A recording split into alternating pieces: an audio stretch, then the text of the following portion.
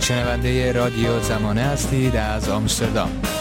خانم مارال شفافی، خیلی ممنون از این که دعوت ما رو برای این گفتگو پذیرفتین. به تازگی مستند شما به اسم ویدا، عشق، امید و عدالت در تبعید پخش شد که این فیلم در واقع مفاهیم مختلفی رو در خودش گنجونده که مخاطب رو به فکر وامی داره. همین که ما به اسمش نگاه میکنیم میتونیم این مفاهیم مختلف رو ببینیم. لطفاً قبل از هر چیز برای ما بگید که موضوع فیلم چیه و از چه چیزی صحبت میکنه این مستند. بله، این فیلم در مورد یه خانومی به اسم ویدا که بیش از 30 سال دنبال عدالت هست برای کشتار برادرش و شوهرش. ما تو فیلم رو پیدا میکنیم توی لحظه خیلی مهمی تو زندگیش که بالاخره یک شانسی داره برای یه مقدار عدالت برای کشتار اونها، یعنی که در واقع اون دادگاه حمید نوری هست. ولی در واقع این فیلم فقط داستان ویدا نیست و یه سوژه‌های مختلف پیدا میشه تو اون فیلم که ربط دارن به انسانیت، مثلا قدرت پایدار عشق و توان انسان‌ها که چطور در مقابل خفقان و جنایت میتونن مبارزه کنن و امید به زندگی پیدا کنن.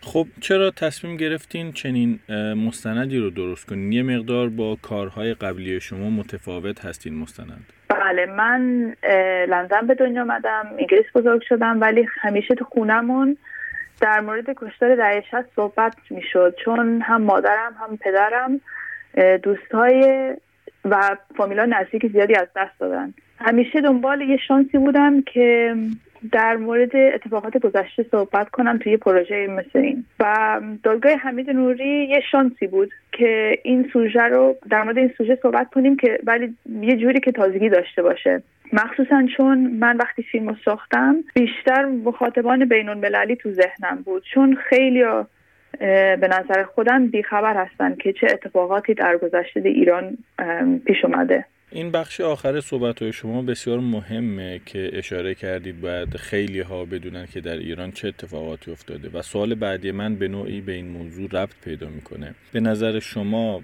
ساختن چنین مستندهایی مخصوصا در زمانی که مثلا دادگاهی به مهمی دادگاه حمید نوری در جریان داشته تا چه اندازه میتونه به روشن شدن و آگاه شدن افکار عمومی درباره اون چه که درباره کشتار سال 67 اتفاق افتاده کمک کنه؟ خب البته باید ما یه مقدار افکار عمومی داخل ایران و خارج از ایران رو و جامعه بین‌المللی رو از هم تفکیک بکنیم و این فیلم شما این امکان رو داره که مخاطب غیر ایرانی رو هم با خودش همراه کنه.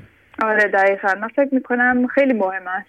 من روزی که حکم دادگاه داده شد یکم ناراحت شدم، چون به نظر خودم توی اخبار بین‌المللی خیلی کم صحبت شد در مورد حکم و فکر میکنم خیلی موقع توی حرفای سیاست بین‌المللی داستان انسان‌ها و حقوق بشر گم میشه و فکر میکنم فیلم‌های مستند اونجان که در واقع نشون بدن که چقدر دادگاهی مثل دادگاه حمید نوری مهم هستن برای شخصای مثل ویدا و نه تنها ویدا یا ایرانی ها، چقدر این دادگاه ها کلن و عدالت برای هر کسی که اینطور جنایتی براشون اتفاق افتاده مهم است.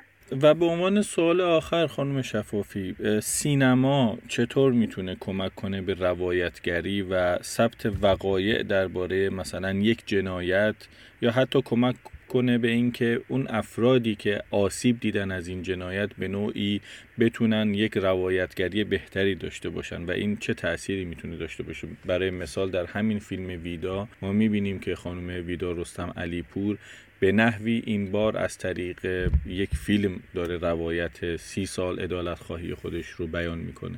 آره، من کلا وقتی فیلم ساختم تو ذهنم چند تا نمونه بود، یعنی از چند تا فیلم الهام گرفتم. مثلا ال سیلنسیو دل لوس اوتروس که در مورد کشتار دوران فرانکو است، یا نوستالژیا فور دی لایت که در مورد کشتار در شیلی است و فکر میکنم اینا نمونه‌های خوبی هستن که چطور سینما میتونه نه تنها در مورد اتفاقات گذشته صحبت کنه ولی نشون بده چی شده و در مورد اثر اون اتفاقات روی یه جمعی و چطور اون اتفاقات ما رو عوض میکنه صحبت کنه. یعنی با هم باشیم یک صدا، رادیو زمانه. یک